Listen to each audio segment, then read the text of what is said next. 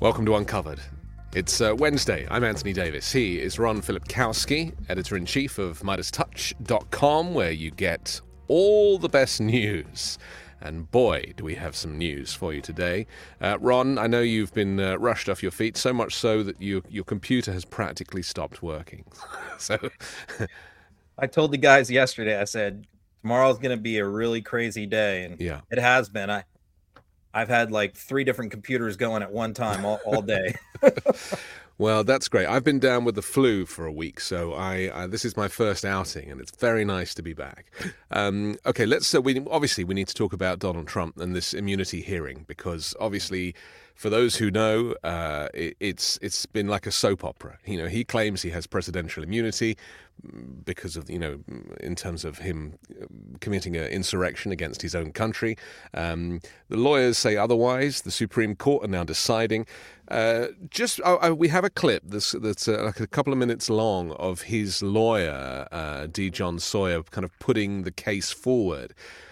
Just explain, before we show this clip and kind of analyze Trump's position, where you think this is at right now. When I listen to any of his lawyers argue anything, and I listened to this hearing live, I always wonder, are they making the positions that they know are the best positions to argue? Because a smart client is going to tell their lawyer, you do what's best. You know the law better than I do. You know what the best position to take is that gives us the best chance to win. However, Donald Trump is not most clients. And, it always strikes me, because the positions that his lawyers take are sometimes so crazy. And some of them, including Mr. Sauer here, is a very smart guy and a good lawyer. So it makes me think, when they take these crazy positions, who's really driving the train? Is Donald Trump, in other words, did they go to Donald Trump and go, here's what we're going to argue? And Trump said, no. I want you to argue this instead. And it forces them to take these nonsensical extremist positions. The smart play here in this hearing, seeking immunity, would be for him to argue for a balancing test with a very broad definition of official duties. In other words, if Trump was, when he was trying to get the election overturned, and he's calling Meadows, and he's calling the Georgia people, and he's calling these people and that people, if he could get a definition by the court of official duties to cover all of that, make it so broad that it could cover most of that, that's the smart play.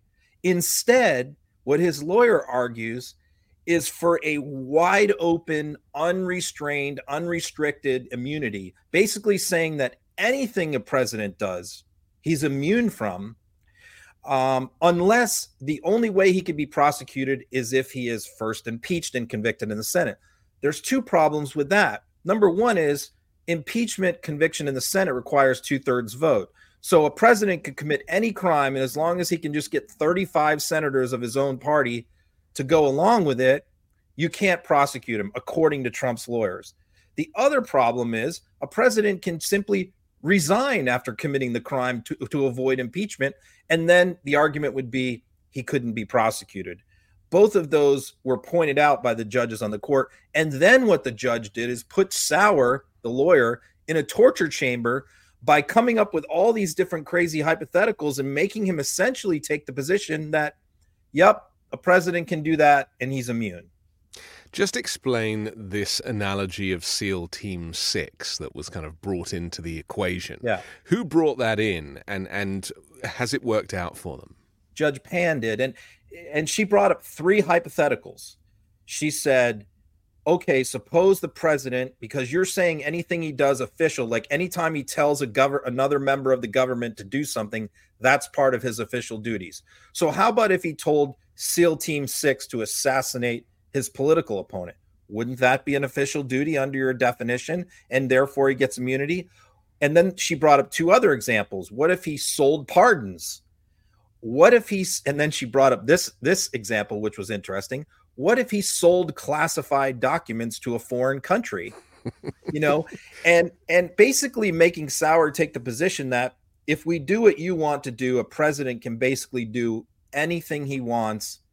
Joe Biden could do anything he wants right now, and there's nothing we can do to stop him. other than impeachment, and so I thought Sauer's position either was a position that Trump was forcing him to take, or he just went down a really bad road here with this court, and he overstepped the bounds. And so when you do that, you're going to end up most likely getting an opinion or a decision that mostly aligns with what the other side wants, which is taking a much more reasonable position. Let's listen to a kind of key moment from this interaction, and you'll hear the voice of Trump's lawyer.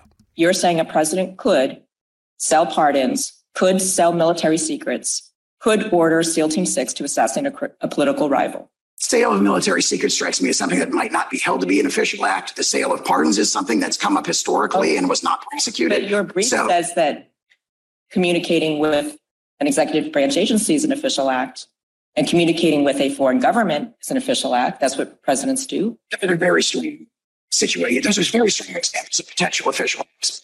If you look at what Chief Justice Marshall said against Madison, he said, rising directly under Article 2, Section 1, that the courts, that the president's official acts are, quote, never examinable by the courts. And he says it like 4 different times on pages 164 to 166. Well, let me ask you about that then, counsel, because your position is, as I understand it, if a president is impeached and convicted by Congress, then he is subject to criminal prosecution, correct? Yeah, be it necessary.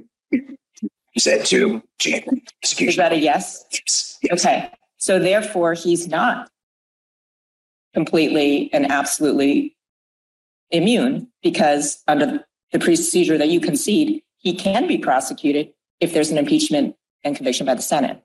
Very, very formidable structural check against the astonishing radical action of prosecuting a former president with official acts. Correct. But you're conceding that presidents can be criminally prosecuted under certain circumstances. Specifically, if they're impeached and convicted, I think that's the main branch of the impeachment judgment clause. And isn't that also a concession that a president can be criminally prosecuted for an official act? Because presidents can be impeached for official acts. Under those unique circumstances. Correct. But given that you're conceding that presidents can be criminally prosecuted under certain circumstances, doesn't that narrow the issues before us to, can a president be impeached? Can a president be prosecuted without first being impeached and convicted? All of your other arguments seem to fall away. Your separation of powers arguments fall away. Your policy arguments fall away if you concede that a president can be criminally prosecuted under some circumstances. I disagree with that. The Constitution in the Article 2, Section 1 vesting clause, as interpreted very clearly by Chief Justice Marshall and Marbury against Madison, says Article. And so it goes on. The referencing of the founders I find very interesting. He mentioned James Madison just then as well. It's like, I know that this case has no precedent, but to make references to like 200 years ago, I mean, really? Yeah, I mean, that's pretty much what he was doing. He argued repeatedly Alexander Hamilton's Federalist paper that he wrote about the powers of the president, which, the Federalist Papers are interesting, but they're not law. They're not part of the Constitution. They're just, articles that were being written by some of the members of the Constitutional Convention. So they're nice, they're interesting history, but they're not law. So that's what he has to resort to.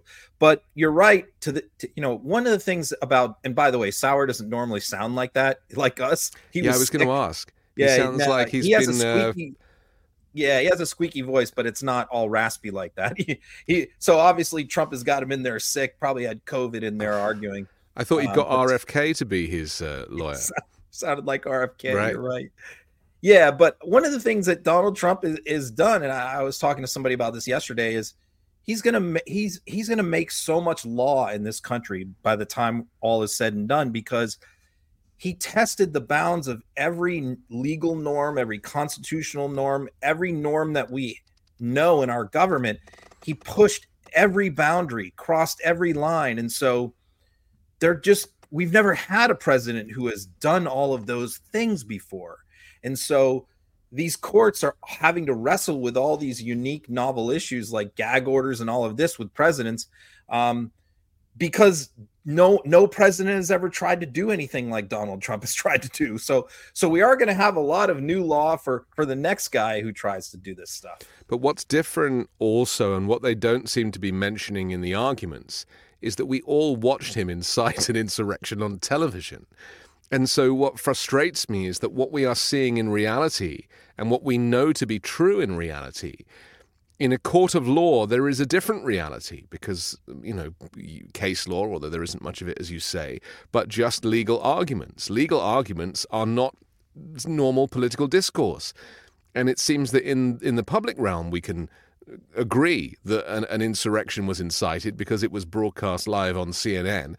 But at the same time, and the president watched it probably on Fox, but we have to kind of go through this exhaustive process of legal arguments about something that is actually quite different to what happened in reality.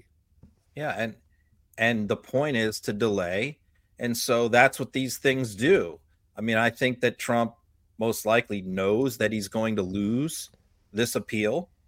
He's going to lose. He knew he was going to lose his gag order appeals, but what they accomplish is delay, because even after this case is decided, which may happen in 3 or 4 weeks, and that's fast, he's going to appeal this to the Supreme Court. They may or may not take the case, but Judge Chutkan cannot move forward until this is decided. So, that's really the primary purpose of this whole exercise, is to delay this until after the election. It seems like so far, because these appellate courts are working so quickly, we're still on pace to hopefully get a trial in June. The March trial date's not going to happen, but that really is the main purpose of all of these appeals. But by the way, all of these appeals are costing Trump an absolute fortune. Yeah. I should say his campaign money, that he's using for it, which is probably illegal anyway. I mean, that's the other thing, isn't it? It's there'll be a campaign finance case following all of this stuff at the rate this guy's going. I mean, he is unraveling now because, the Truth Social posts are getting out of control. He wanted to make a closing argument in the Engoron case, which today we've now heard he's not going to be allowed to do, not because Judge Engoron didn't allow it, but because Trump was too late in agreeing to the terms of the court. Did he refuse to abide by the terms of the court for that closing argument, or did he actually just miss the deadline? Yeah, I wrote an article about a few weeks ago on the MeidasTouch.com website about how Trump always does this. Yeah. You can go all the way back to like the 1980s and 1990s, that in all of his court cases, he claims he's going to speak, he's going to testify, he's going to do this, he's going to do that, and then he never does. Yeah. This is a pattern that's well established, very lengthy. So what he did was he said, okay, I want to get up and give part of the closing argument. Now, it is very unusual for a defendant to play lawyer in court or play co-counsel with his lawyer. It is possible. I had one time I did a trial with one of my clients who insisted on being my co-counsel, and I was constantly having to clean up for what he was doing. But it is allowed in very limited circumstances.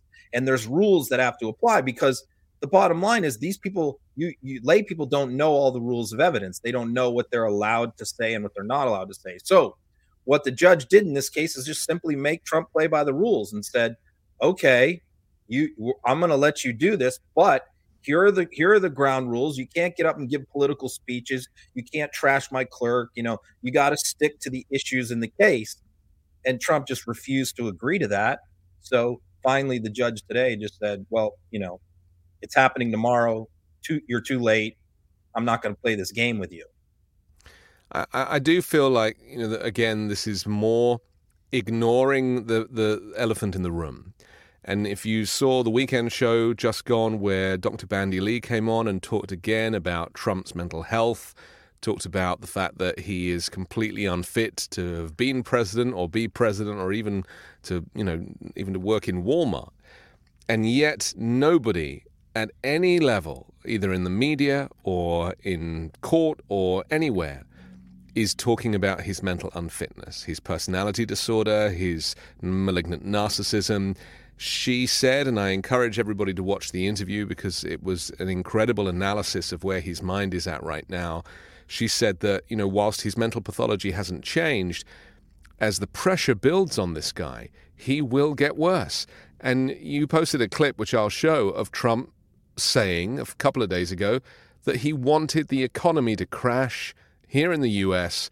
between now and the election. Here it is. When there's a crash, I hope it's going to be during this next 12 months, because I don't want to be Herbert Hoover. The one president, I just don't want to be Herbert Hoover. I mean, this is not a well man. Yeah, I know. I mean, he's definitely way more unhinged than he was in 2020. It's gotten much worse. It's gotten much worse with all the court cases and the arrests. Yeah. Some of his supporters will sometimes try and buck him up by saying, "Oh, these arrests are helping you in the polls." I mean, it may be with some segments, but the bottom line is what they're doing is they're wearing on his psyche, and he's obviously not sleeping. You can tell from the hours he posts things online that he's not sleeping, and he's just manic all the time. I mean, he used to, I would say 2 years ago, Anthony, he used to post 8 to 10 things a day, maybe 12 on True Social. Now it's 40 to 50 things every single day. And they're all just these manic rants and rages. They're not, normal posts. So he didn't do this back in 2016. I mean, he had here and there something nutty, but not like what's happening right now. If you followed him on True Social, it's just mania around the clock, right, nonstop. I can't post, 99% of it because people would get sick of it and go crazy. So I only just pick 1 or 2 things a day here. But if you're following it, it's insane. But the insania is not part of the court case. It's not part of the impeachments. It's not part of the indictments. And yet it is the elephant in the room. The guy is not the full ticket. And even Amendment 14, right, this 14th Amendment that people keep talking about, that is about the insurrection. It's not about his mental fitness. So why is this mental fitness clause, which does exist, why is it 14.3? Why is that not included here? Well, I think we're talking now about 25th Amendment, which is like your medical or psychological fitness for office. But the problem with that is you can't do anything with that as a candidate to disqualify a candidate. There's no provision for that. I mean, what you would have to have is somebody to actually get elected and then have that amendment kick in. But he was already elected in 2016 and we did nothing about it then. Yeah, that's not the solution. I mean, that's not going to trying to disqualify Trump for mental health is just a waste of time. But it's also a get out of jail card, isn't it? Because, this is why it's such a difficult issue to debate and a difficult issue for the courts, is because mental health, they are treating it as an unknown quantity, as a matter of opinion. And the point that Dr. Lee made is that it is not. She is in court all the time. She is dealing with these types of cases. She's seen 1,000 people like Donald Trump.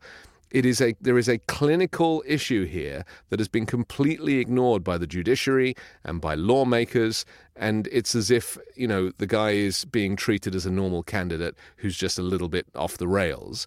And he's not off the rails. He has a personality disorder. But there's nothing that can be done here by anybody. I mean, the only thing that the court can do is order a competency exam, but that would have to mean that, the threshold for that is that he doesn't know what a judge is. He doesn't know what a prosecutor is. He doesn't know what the charges are. He's that far gone. The bar on that is extremely high. So, it's a nice thing to talk about on a podcast or in the news, but it's not going to get us anywhere. But the reason that I'm mental health solution here. I totally get that. But you can see my point here is that I'm trying to expose the fact that there is no provision for people with personality disorders. There isn't.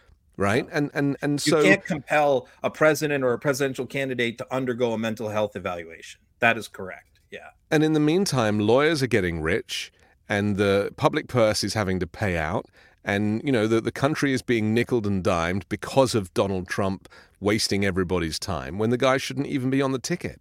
And all because there is no provision. And that's why when I talk about, referencing the founders didn't know much about personality disorders and malignant narcissism.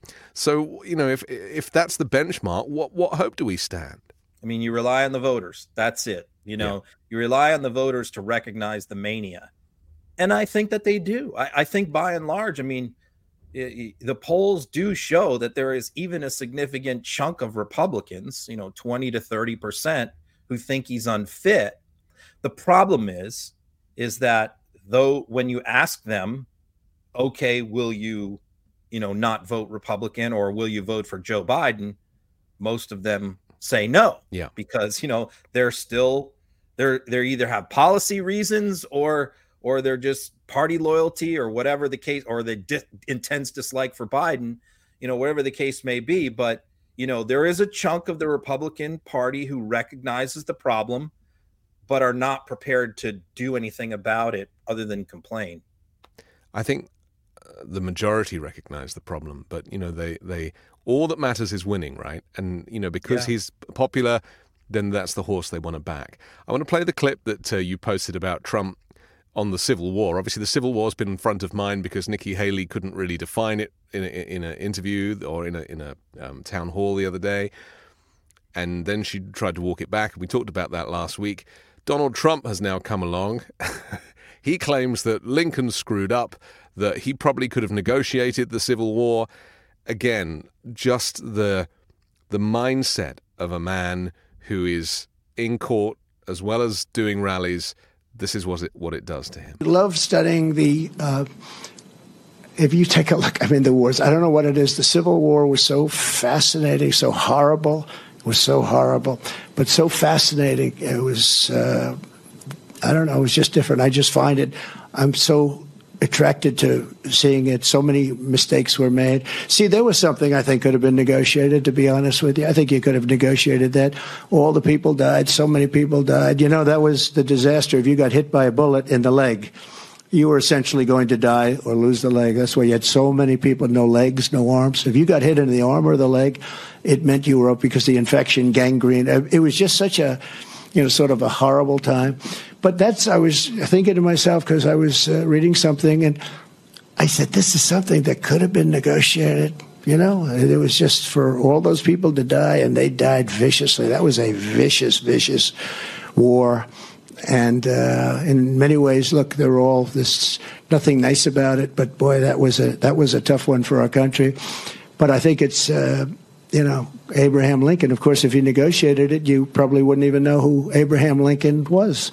He would have been president, but he would have been president. He wouldn't have been the Abraham Lincoln. Would have been different, but that would have been okay. It would have been a thing that, and I know it very well. I know the whole process that they went through, and they just couldn't get along. And that would have been something that could have been negotiated, and they wouldn't have had that problem. But it was a hell of a time. I reposted that clip on Twitter this morning, and I wrote, the dumbest, most incoherent, illiterate, and ignorant man in America who got 74 million votes in 2020, almost 47% of the popular vote. I mean, all this work that is going on to, look into the legal aspects, and he knows less about the Civil War than Nikki Haley, but also wishes that if he was there, he would have done a better job.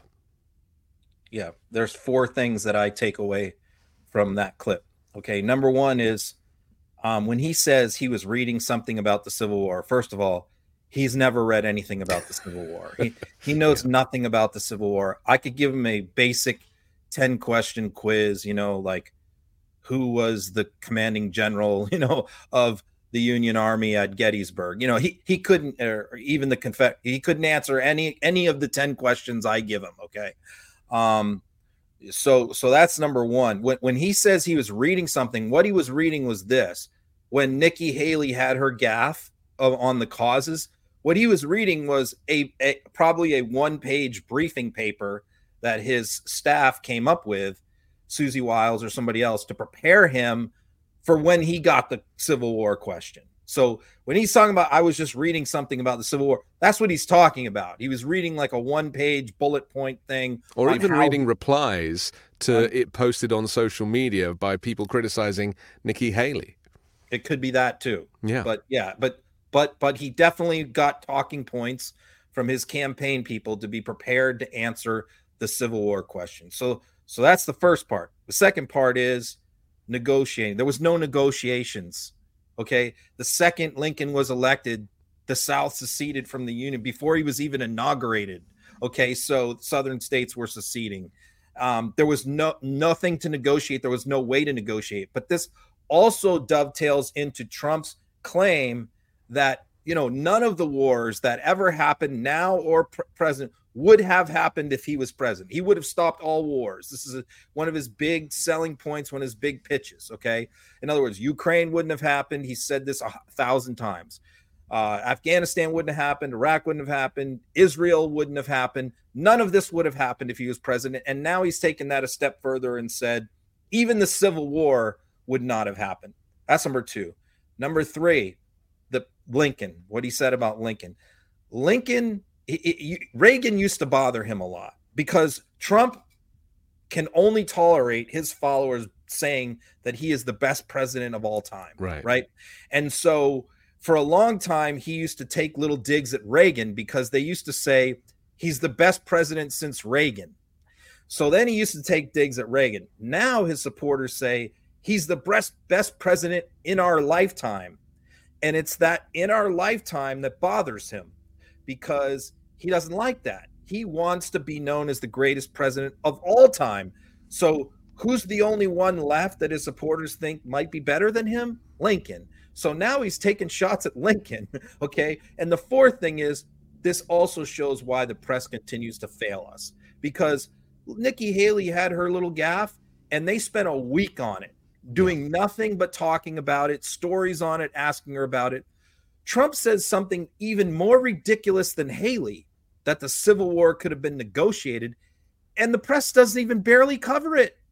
We cover it on social media, but that hardly got any run whatsoever in the media. So those are the my failure of the press is a theme, isn't it? Because there is, obviously I come from the mental health side where I'm just, that's the position I'm taking, is that's the area that we need to be looking at for future presidents. But you're looking at it also from a legal side and a partisan side where we're in a situation. It's like none of this should be happening. All of this is a huge stain on American political history because one man, a nut job, has been allowed to push conspiracy theories, even that he is the Messiah. And we have a clip of a couple claiming that that his indictments are that they have empathy for his indictments because there is a religious connotation to being indicted for you. My first thought went to, well, Jesus Christ died for my sins. Jesus died for me. And so it connects in my brain that way, like, okay, he's doing this for us as a country to make the changes we need to make, and he's the target where we don't have to be. I mean, it connects in her brain. And this connects up with what I've been saying, and I wrote an article about this last week, which is his approach to the evangelical base out there is very, very different than it was in the past, where in the past it was sort of a marriage of convenience where he was going to get their Supreme Court justices and they would hold their nose and vote for him. Now the messaging is completely different. And we see it at every rally where he brings up a local pastor and the local pastor tells him they're evil people, evil forces, dark forces have taken over, satanic forces have taken over the government, that the new Messiah has been chosen, and that is Donald Trump, and Donald Trump is the only one who can save us, et cetera, et cetera. And so Trump, this is a very calculated thing. This is not random because it happens at every rally, and I've documented it. And then Trump gets up and says, and gives biblical themes, equating it to himself, which is, Jesus died on the cross for us. Jesus died for our sins. And he gets up at his rallies and he says, I'm being indicted for you. I'm protecting you. I'm suffering and enduring this cross, this pain. to save you, to protect you. And there you hear right there from somebody in his audience playing that right back, saying, when he says that, it makes me think of Jesus. Yeah. So it's working, what he's doing. The question is, how many people is it working with? Is it just that 35% hardcore of his base, or is that actually filtering out? But I think from my standpoint, which is trying to convince the moderates and the people in the middle, showing things like that to moderate voters sickens them. Yeah. It disgusts them about Trump and his followers, and that's why I do it. And you do it very well. And disrespecting history by trying to rewrite it is fine for people who don't know history. But for anybody who went to school, they will recognize that Trump has huge gaps in his knowledge and is trying to put himself into the kind of history timeline at places that he does not deserve. What was interesting? That point that you just made, which is Politico or somebody else just did a long article about who the Nikki Haley supporters are. Uh-huh. And what was interesting was they're almost all college graduates. Okay. So Nikki Haley has carved out this, 25-30% that she's carved out. Those are the educated Republicans that are left. Those are the ones with college degrees. You go to a Haley rally and the reporters say it's 90% college degrees. You go to a Trump rally and it might be 10% at best. And that shows you what you just said. I've been doing some reading on Nikki Haley myself in the last week since we spoke about her. And I've come to the conclusion that she is still Donald Trump, just the Nikki Haley version of Donald Trump. She is still xenophobic. She is racist. She is misogynistic, weirdly. She doesn't believe in a kind of equal society, despite being female. I just get the feeling that, it's like a wolf in sheep's clothing. Yeah, from policy perspective, you're right. I mean, she's not far off. Obviously, there are big differences in personality and how they treat people and all of that. But even so, being unhinged and all of that. But Nikki Haley, you wonder, is this what she really believes, or is she just saying this because she sees that the Republican Party has gone down this road and she's trying to go down that road too? And she was UN ambassador, as we discussed last week, and I hate to think if those were her views back when she was UN ambassador in Trump's administration, then, how do you get involved in any international relations or diplomacy if you have such xenophobic and anti-immigrant views? Is that a new position she's taking because she's running for the presidency, or has she always held those views? Well, he picked her for a reason. Now, what he says, the reason why he picked her, which I don't believe, is that, she was governor of South Carolina and he wanted to get her out of South Carolina because he wanted Henry McMaster, who is much more pro-Trump and more conservative, to be the governor. So what he claims is that I just picked Nikki Haley for UN ambassador because I wanted to get her out of South Carolina so McMaster could be governor. Right. Which again is insane, but that's I buy that. I buy that because that's all part of installing Trump loyalists at every level, and of course he tried to push the conspiracy theory yesterday that she's not suitable for the role of president or vice president because she had parents who were, what was it, that they weren't citizens when they had her? Is that right? Yeah, or they didn't come legally. They only, they were asylum seekers or something like that. Yeah.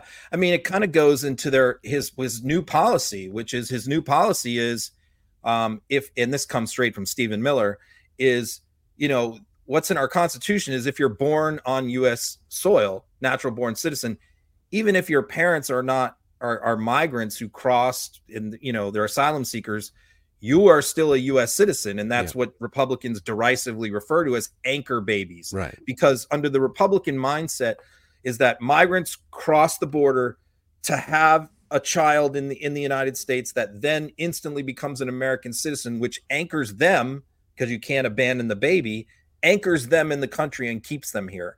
That's the argument. So yes, basically what Trump is saying is that Nikki Haley was an anchor baby. And one of the things that he is proposing to do as president is to do away with that, is to say that, if you're just because you're born in the United States, you're not automatically a citizen. You have to be here with parents who are here legally. I mean, I have an anchor baby, Ron, as you may know. And I knew there was a reason. There is a reason that I brought that up and why I'm here, why I'm trying to make friends with you. But this is the crazy thing. And it's like, and I'm also married to an American. And yet my anchor baby, I can't apply for citizenship until I've been in the country for 6 years. Right? And people don't realize it's really difficult, even for legal immigrants. It is really difficult to get citizenship. My boy, who is an American citizen by birth, cannot sponsor me for citizenship until he is 21, right? So, and he's currently 5, so that ain't happening anytime soon. And right. even though I'm now married to an American, I still have to wait a full 6 years before I can apply for citizenship. Right. So it's hard. There are very strict immigration rules in place, and I think that people just assume that people can come here and take advantage and vote and do it, and it's not like that. It's really strict and quite right too. But the rules are there for a reason, I guess. Okay, listen, I don't want to talk about Trump the whole time, but we do have one more clip of him. Which is actually very serious, because this is where he mocks John McCain. And I think that, I'll kind of let you explain what's going on here, but it's a double-edged sword, this moment, isn't it? Yeah. Oh, you want me to talk about it before? Well, just give a little bit of context, because, he's talking about a POW effectively without he's saying done this before. Yeah. He's mocked McCain's captivity. I like people that aren't captured. I forgot the exact quote, but and he's not a war hero, this and that. He's made different comments over the years. And I got an argument with a couple of my Trump supporting Republican friends over the last 24 hours about this, because he said this, and they're veterans, and I go, how can you reconcile? How can you vote for this man, who is mocking someone who is permanently disabled because of torture and war injuries, and he's mocking them for the injuries? And what I said is, you can go after. I know a lot of Republicans who don't like McCain.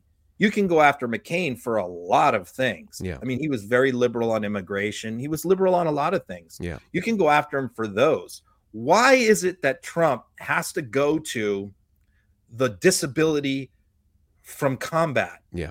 While Trump was draft dodging, while Trump had a deferment, McCain was in a Vietnamese prisoner of war camp for years being tortured.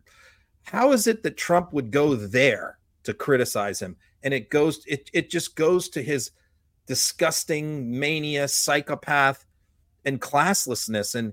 And to me, at the time, I can remember in 2016 very well, I was supporting Rubio. I was a Republican at the time, not supporting Trump, didn't like Trump, but, kind of feeling Trump's probably going to be the nominee. Maybe I'll look at him again. Maybe I'll give him a chance. And I remember him making those comments about McCain, and I said, that's it. That was the deal breaker for me. And I can tell you, a lot of other veterans who are Republicans, that was the deal breaker for them. So when he did this again, even worse than before, again, it's something that I think the media and the Biden campaign should be all over the place. Yeah. But, it wasn't. Here it is. Obamacare is a catastrophe. Nobody talks about it. Without John McCain, we would have had it done. But John McCain, for some reason, couldn't get his arm up that day. Remember? He goes like that. That was the end of that. For some reason, couldn't get his arm up, and then does the action. I mean, look, I hate to go back to it, and I know that you and I see this slightly differently. But a mental health professional who deals in violent people like Donald Trump with their violent mental pathology will tell you exactly why he keeps ribbing John McCain. And this is the thing, it's easy for us to hypothesize, but there are experts who deal in this stuff, who are brought into courtrooms to explain the pathology of a man in this way. And again, you're right. I mean, it's just ignored by the media. That got very little coverage. And, it's important because military veterans are an important part of Trump's base, an important part of his constituency. And there are many Trump voters who like John McCain, still do. And so this is a wedge issue. This is an issue to pry some of them away from Trump.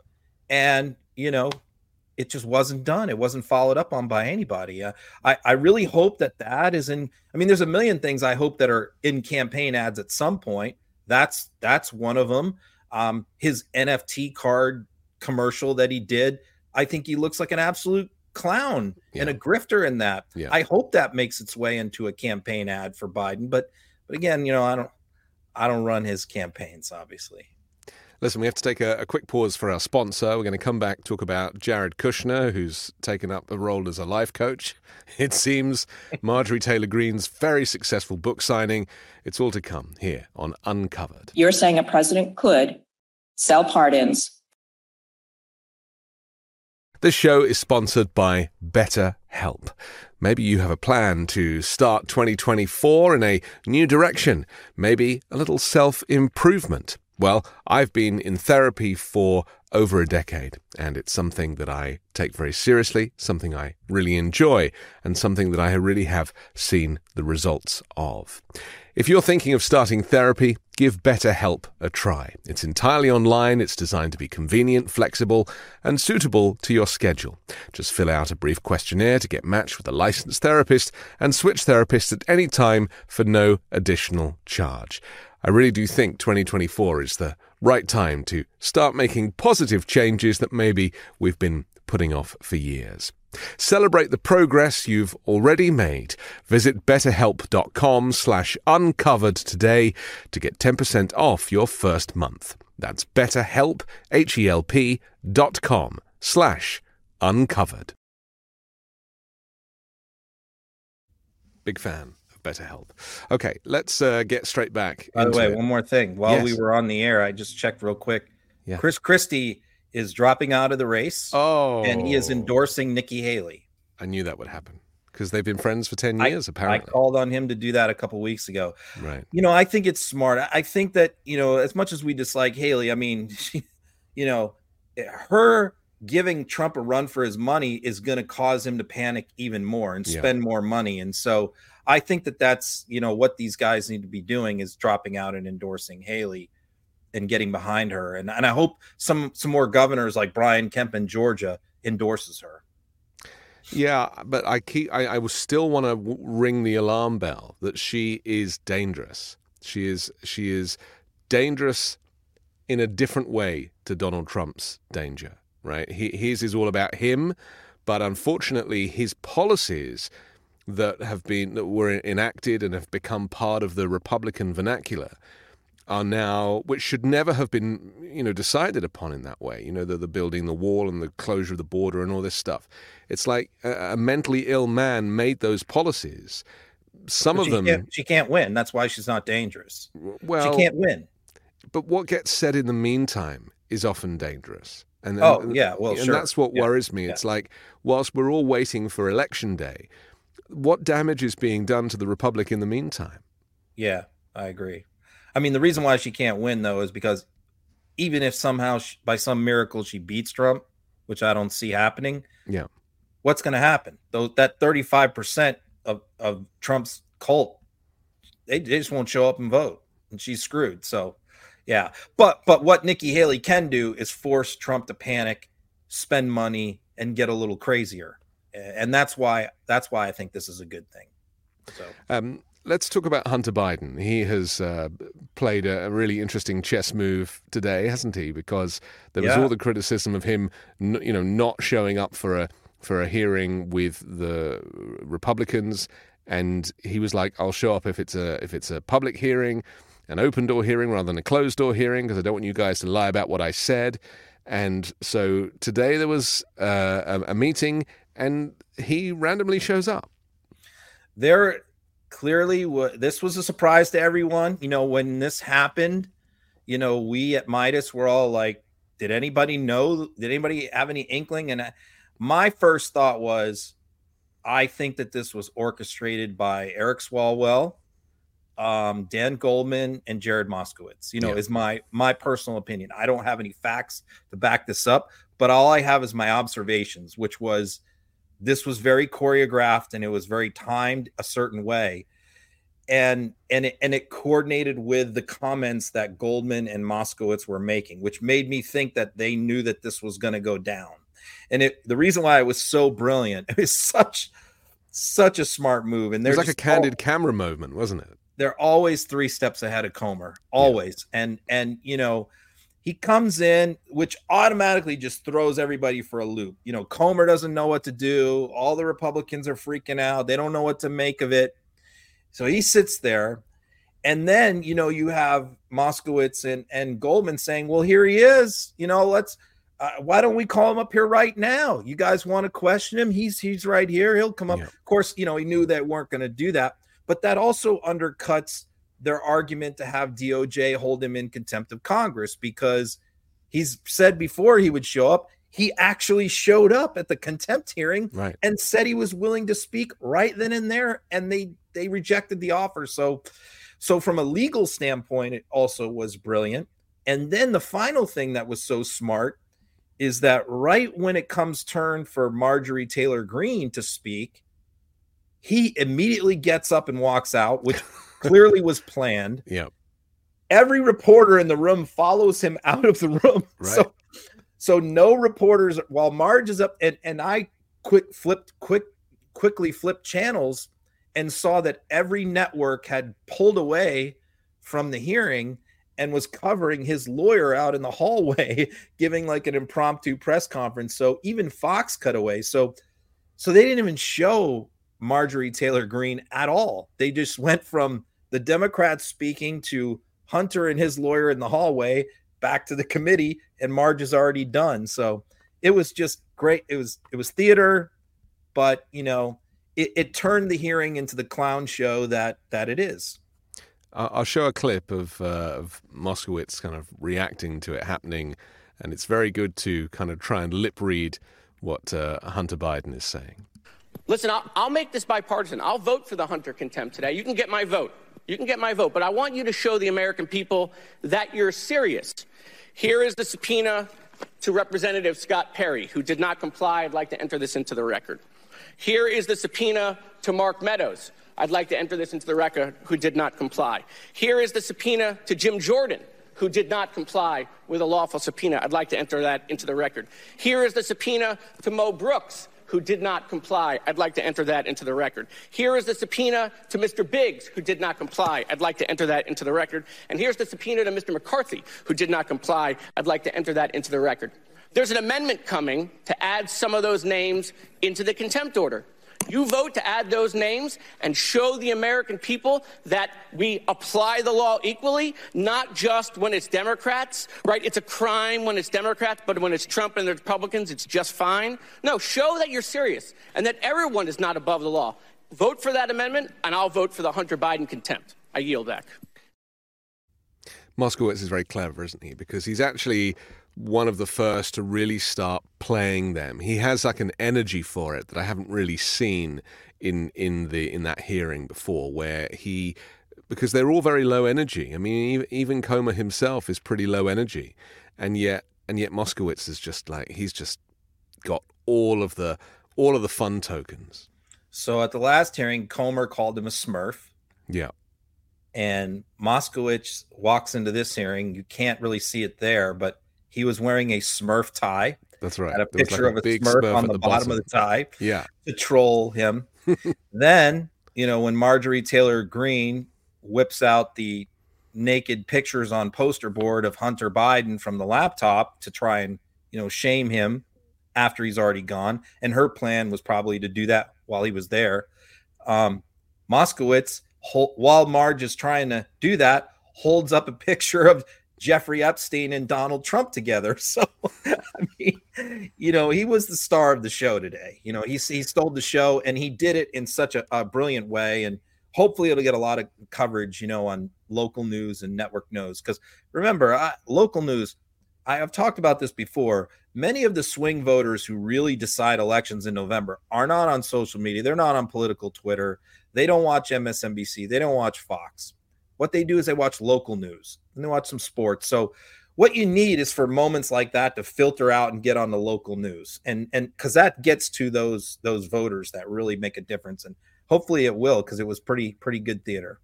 Unfortunately, with consolidation, a lot of the local news networks have now been bought up by Republican-leaning owners. And so, in the same way that talk radio in the US kind of brainwashed people over decades, local news has done the same. Do you remember that clip that went viral a few years ago of the talking points, the script that went around the local news channels, and they split the screen and they showed all of the anchors saying exactly the same things to criticize the Democrats.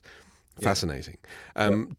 Talking of which, Donald Trump, I said I wouldn't carry on talking about him, but there is one more clip of him still, after all of this time, pushing the conspiracy theory about the FBI and Antifa and this whole thing with January 6th. I mean, it's almost like he's running out of places to go with this. So now he's having to kind of revert back to some of the previous evidence. Here's a quick clip. And those people have to be, many of them, I guess there's some. By the way, there was Antifa and there was FBI. There were a lot of other people there too, leading the charge. You saw the same people that I did. But just... Yeah, I mean, it's just relentless. You posted a very interesting letter from the olden days, I think it was 1984, about when Donald Trump owned a football club. I'll put it up on the screen. Just explain what this is. Well, this is a letter that John Bassett wrote. I'm going to have to kind of explain a little more background. Trump owned a team. The U.S. Football League was a league that was started to sort of not really compete with the NFL, because the NFL plays football in the fall. This league played in the spring, and it was actually doing quite well. They had signed a lot of star players, a lot of excellent coaches.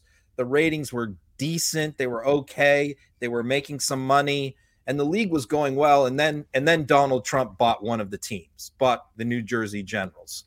And one of the first things he did was, he had Herschel Walker on his team. And so, that was the connection to Herschel Walker. Right. But what he did was, Trump never really wanted to own a USFL team. He thought it was, second class. What he wanted was an NFL team. He wanted to buy either the Baltimore Colts or the Buffalo Bills. And so he came up with this scheme that he was going to try and leverage his ownership in the USFL to sort of blackmail the NFL into making them let him buy a team. And so what he cooked up was, he persuaded the other owners of the league to move from the spring to the fall to go head-to-head in direct competition with the NFL, which was suicide. I mean, several of the other owners knew that this is crazy. We can't compete head-to-head against the NFL. We need to stay in the spring. Trump knew that too, but what he wanted to do was make the NFL scared of the competition. He set up a lunch then with the commissioner of the NFL, Pete Rozelle, at the time. And he sat down and he told him, he said, look, I can make all of this go away. We won't move to the fall. I can blow up this league. I can wreck this league, but you need to let me buy a team. You let me buy one of your teams, I'll make this USFL problem go away for you. So he was double crossing his own business partners to benefit himself. And Pete Rozelle, who is a very smart guy and a very ethical guy, looked him dead in the eye and said, as long as I am breathing, you will never own a team in this league. Got up and walked out. And they ended up having a big lawsuit, because Trump was also threatening to take him into court. And Trump told his fellow owners, don't worry, we're going to win big in this lawsuit, this antitrust lawsuit, and you're going to get all your money back that you lost in this lawsuit. And what did they win in the lawsuit? They won $3. That was the judgment. And so Trump actually completely bankrupted and wrecked the league for his own personal ambition, and never got the NFL team either.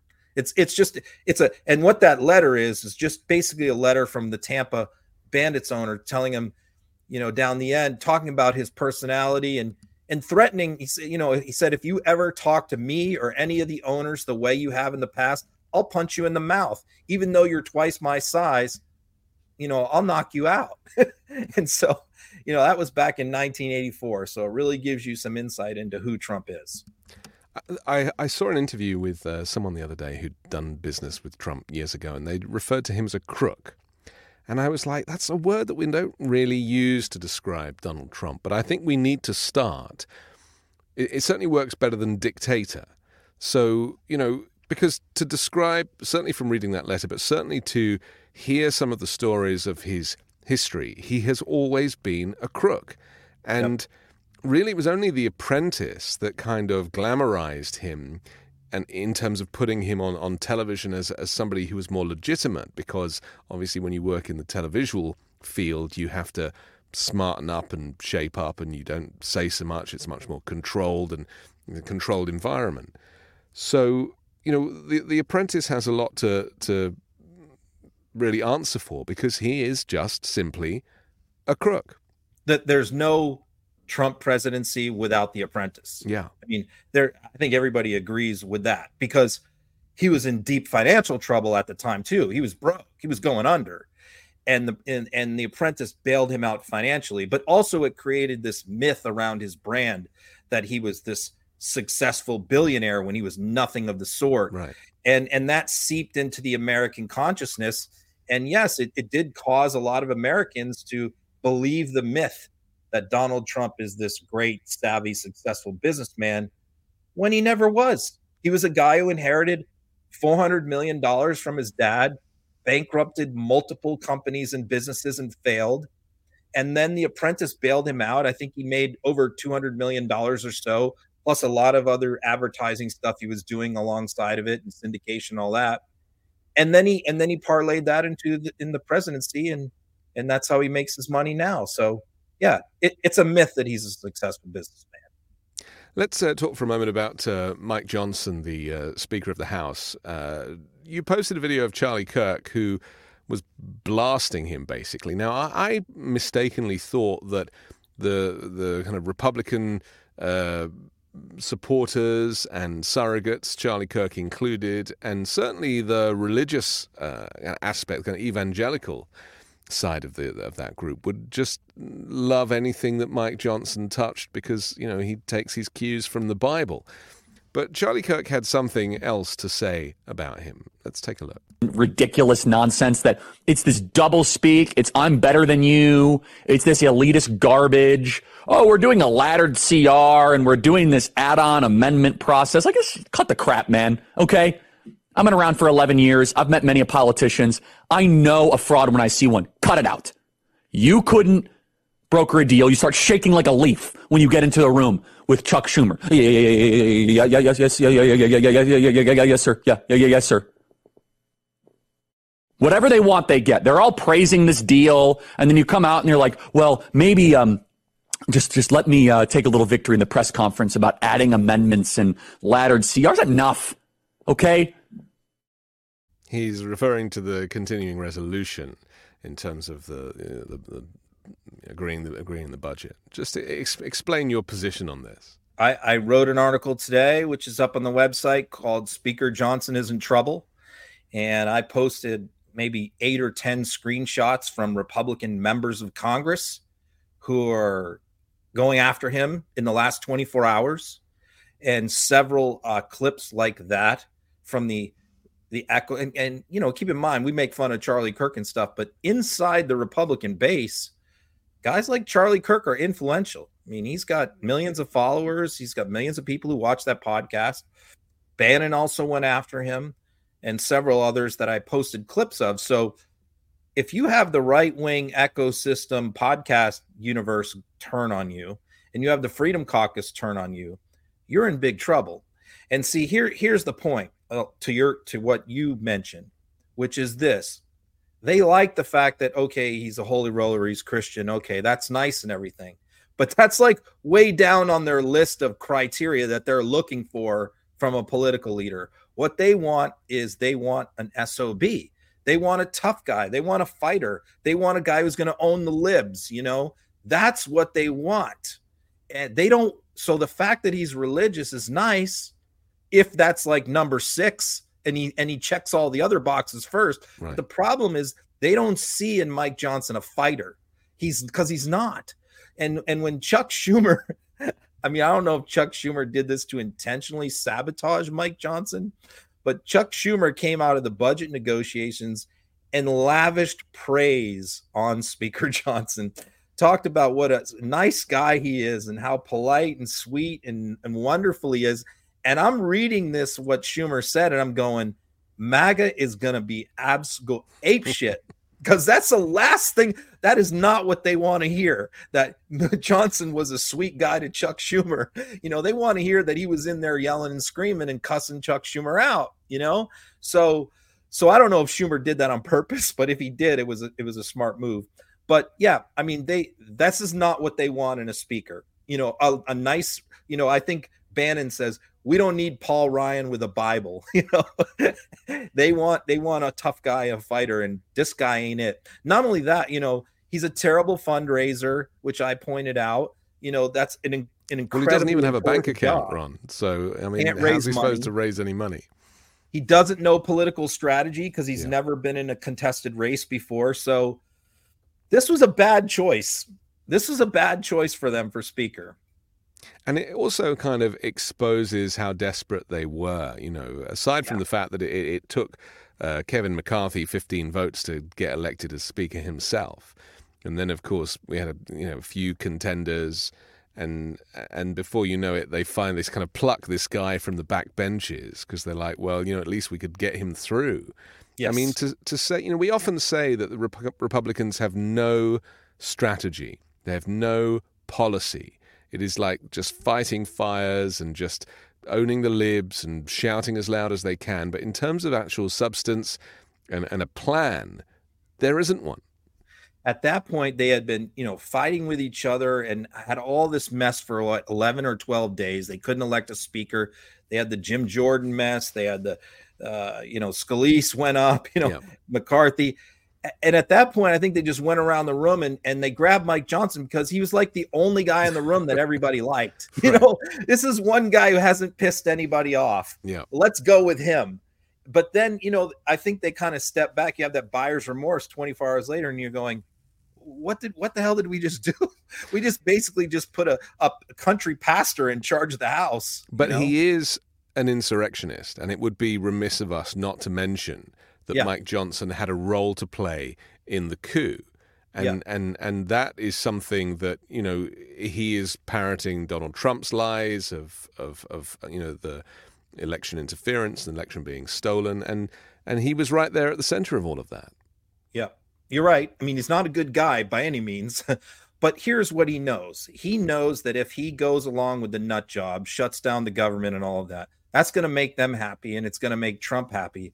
But it's going to cost them their majority. Right. So he's trying to play this balancing act where he's trying to get things done and he's trying to work with Democrats, hoping that's going to save them in November and keep the majority. But at the same time, that's really pissing off the right wing. So he might not hang on to the speakership long enough to enjoy that majority, even if they hang on to it. So it's just this catch-22 situation. McCarthy had to deal with it, and now Johnson's dealing with it.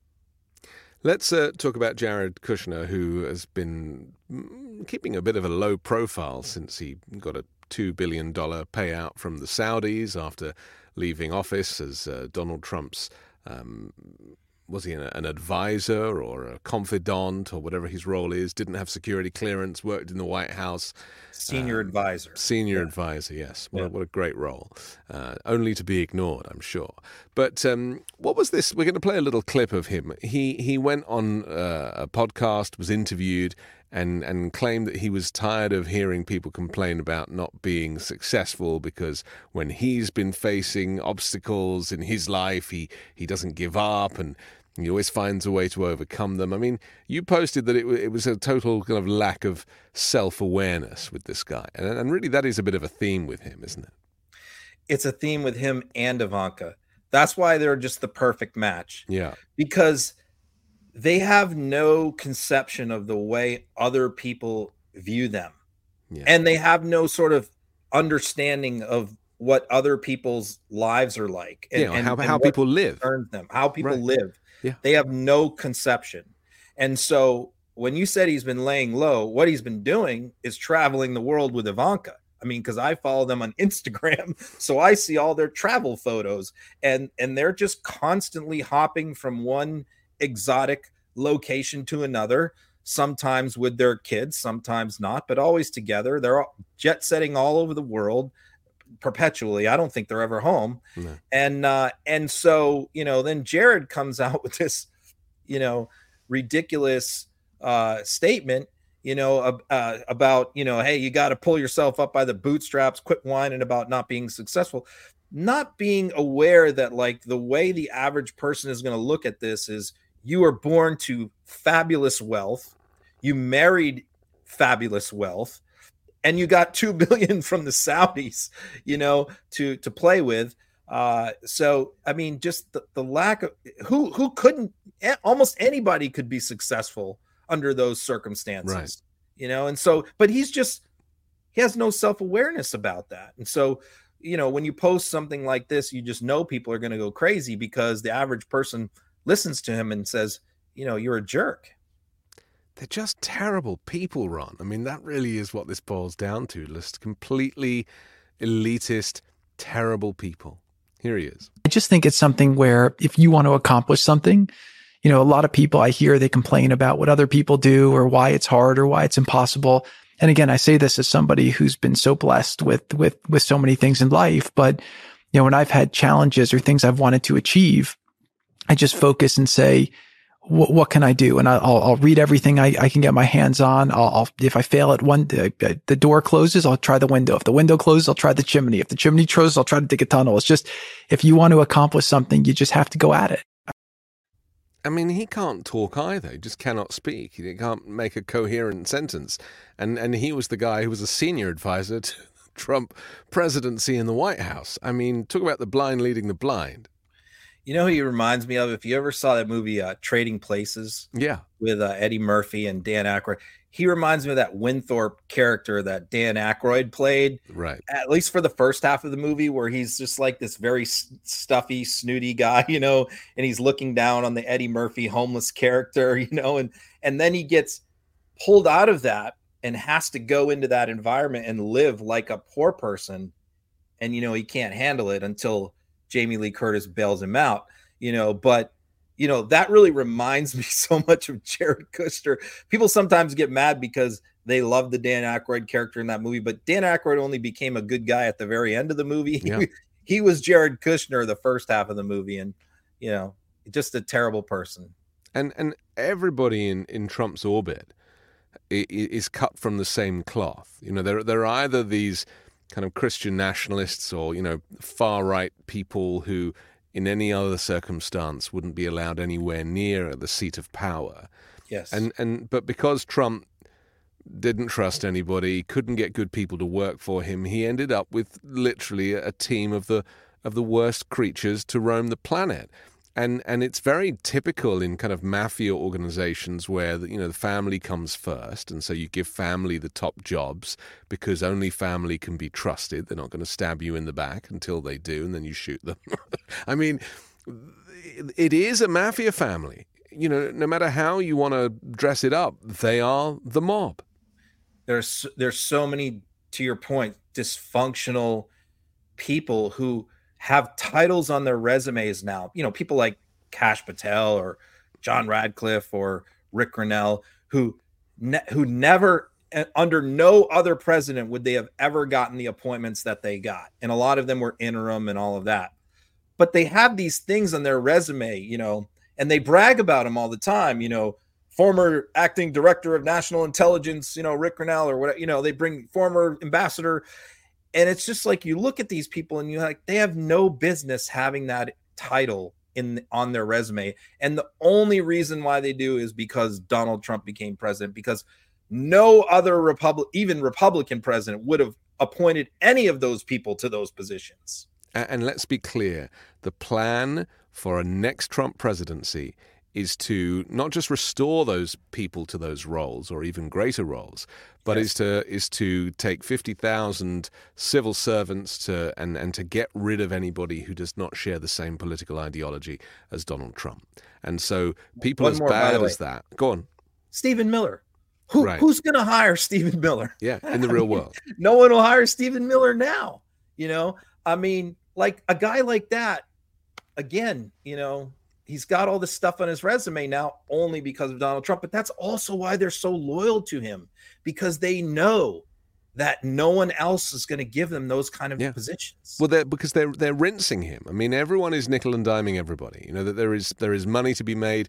Make hay while the sun shines, and other cliches. If there is an opportunity for a significant income stream, whether it be $2 billion from the Saudis or a federal salary, then they're gonna do it. It's terrifying. In fact, on the weekend show this coming Sunday, I'm going to be really going through the Project 2025 document and really like picking out these salient points where they talk about installing loyalists in these key positions if Donald Trump or another Republican president was to win in November. Because, the U.S. will look completely different and feel completely different. And your access to services and everything will completely change under a future far-right Christian nationalist heritage foundation created America. Everything. The post office, Social Security, across the board, IRS, everything that you consider like these routine things will all change. And they'll be very highly politicized and leveraged and full with people that have ambition and that expect something in return for what they do for you while they work for the government. Yeah, they will expect loyalty. Okay, finally, because we have to finish, Marjorie Taylor Greene posted on her, was it Truth Social or Twitter? Is she still allowed on Twitter? I think she got reposted. She posted, great book signing at the Iron Horse Saloon in Daytona Beach. So thankful to Bikers Against Trafficking for setting it up. It doesn't look very busy there, Ron. What's happening here? Yeah, she didn't like this post. She responded to it. Her book tour, she did a book tour in Florida this past weekend. It was a disaster. She had a number of venues planned. The usual activists on the left, I don't do this, but the cancel activists, they're very ruthless on the left. And they, contacted some of these different venues that were supposed to host her. One was a VFW and another one, I think, was a hotel. And, they canceled on her. So she couldn't find a place to do her book signing. So she ends up doing it at this, biker rally thing. And, she posted several pictures, and I know how she is. If she had a crowd there, if she had people lined up to buy books, she's going to post pictures of the people lined up to buy books. Right. That's what she does. That's what they all do. But she kept posting these photos with like either nobody in the picture or like one dude like that in the picture. And so I started becoming very suspicious that this is not like Green. So to trigger her, I just sort of started posting like, no one's showing up. I don't know if anybody showed up, but it's suspicious. And so, she responded, because her boyfriend does talk to me and he does correspond with me from time to time. And so obviously if I post something, she knows about it. So he was with her. So obviously what happened was, she rounded up some of these biker guys and took a photo with like a dozen of them and responded to my tweet by posting that photo and said, see, Ron, look at all these guys here, but none of them were holding books. Right. So, I don't think that they were people there to buy her book. I think she just grabbed a bunch of guys out of a biker bar and took a photo with them. Well, there was quite a stack of books in that photograph that she posted, so clearly they didn't belong to anybody. Hopefully they're sale or return. Listen, we have to finish, but it's a pleasure. I'm so thrilled that we got to spend another hour or so together. If you want to hear the show as opposed to watch it, because I know, visually we're probably best suited for the audio podcast run. People should download the audio podcast tonight. It'll drop wherever you get your podcasts. And we'll come back on Wednesday next week and uncover some more of the far-right propaganda that is not covered by the mainstream media. Have a great week.